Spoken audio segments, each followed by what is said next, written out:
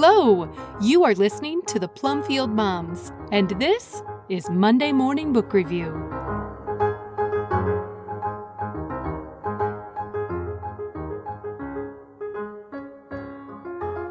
Enchantress From the Stars, a Plumfield and Paideia book review, originally published by Sarah Masaryk on January 12th, 2023. While I appreciate some science fiction, like Contact, and some fantasy, like Enchantress, I would not say that either of those genres make up a substantial part of my reading diet. When written elegantly and with complex philosophical themes, I appreciate them in much the same way I appreciate any excellent literature. Just as I truly love Jane Austen, but don't care much for romance books, I appreciate Enchantress From the Stars by Sylvia Louise Engdahl without loving the vast majority of science fiction or fantasy. For this reason, I often tell friends that this book is science fiction for Jane Austen lovers. Quote, I didn't feel Enchantress would ever be publishable. It wasn't the sort of book that could appear as an adult novel, though I felt some adults would like it. Yet it was over the head of most readers below teenage and seemed far too long and complex to be called a children's book, at least by the standards of the 50s and 60s. But the story took hold of me and I simply couldn't leave it alone. The book was accepted, after some revision, and went on to be a Junior Literary Guild selection and a Newbery Honor Book. I was fortunate in having written it just at a time when a trend toward issuing more mature fiction as young adult was beginning. For, of course, Enchantress was never intended for pre-adolescent children, and its Newbery Honor status was therefore somewhat misleading. End quote. Sylvia Engdahl, essay entitled Autobiography, at her website. This complex and fascinating story about human nature, relationships, and man's desire to live a life worth living is written with beautiful language, powerful character development, and a plot that is truly interesting to explore. This book may have a sci-fi background, but it is really much more like Ivanhoe than it is Star Wars. This story begs to be reread and rewards the reader each time.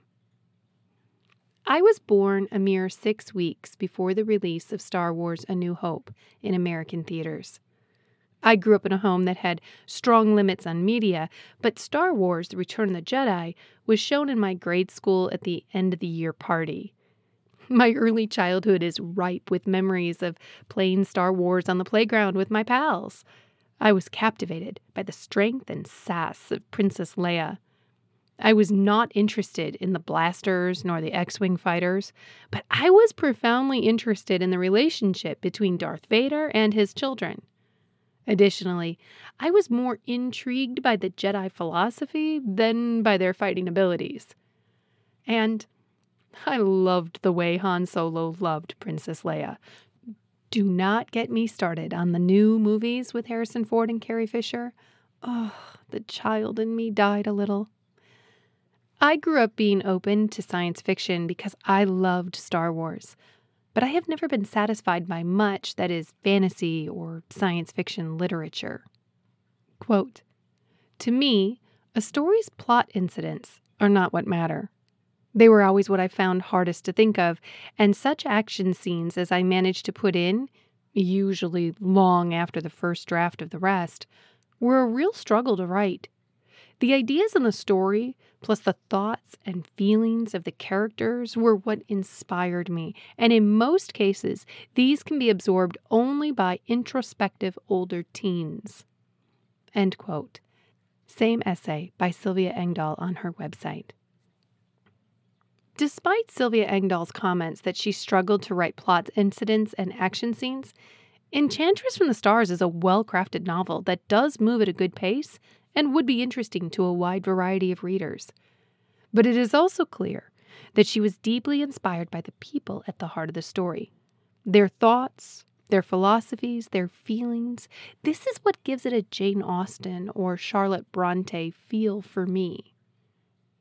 accompanying her father and her fiancé on a humanitarian mission to Andricia.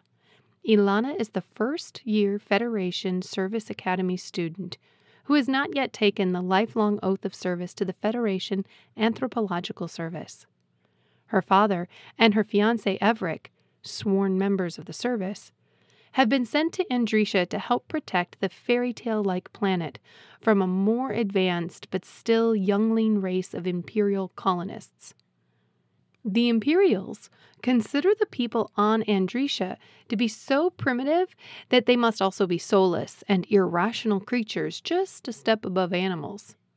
The Federation, of course, is so far advanced and so skilled at watching the development of youngling planets that they know that the Andricians are just as likely to develop correctly as any youngling planet if left alone to do so. The Federation, however, has a strong vow of non-interference, so they cannot fight off the Imperials without revealing themselves to that adolescent race, thus corrupting their natural development. Instead, what they must do is convince the Imperials that this planet is not worth colonizing. And when their plan to do that is disrupted by an unexpected event, it is Ilana who must be sworn into the service so she can pose as an enchantress who can inspire the natives to demonstrate to the Imperials that this planet has powers not worth tangling with.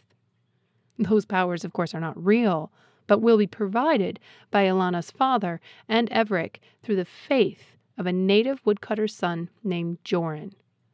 And to make things interesting and satisfying, Joran is a man of excellent worth and well worth falling in love with. What I love about Enchantress from the Stars is that it's not about laser guns, spaceships, or other advanced technology nearly as much as it is about the duty of the oath-bound interstellar anthropological service members towards both the invading colonists and the natives on the medieval-like planet of Andricia. The Anthropological Service is an interstellar organization made up of representatives from member planets and is dedicated to protecting youngling planets that have not yet evolved past the point of destroying themselves or other weaker planets. Membership in this community is reserved only for those planets which have evolved technologically, philosophically, and socially to the highest levels. If you think this sounds like Star Trek's Federation, you would be right on the money. But lest you think that Sylvia Louise Engdahl copied the famous franchise, which debuted in 1966, this novel was partially written in the 1950s, but not published because, according to Engdahl, at that time, such novels would not have been publishable. Space was not yet a topic of general interest. Finally, in 1970, her novel was accepted and published. It is interesting to me that these two very similar ideas were happening simultaneously. As the author says in her autobiographical essay, this book is really best suited for young adults, teens and early 20s, and those adults who like this sort of thing.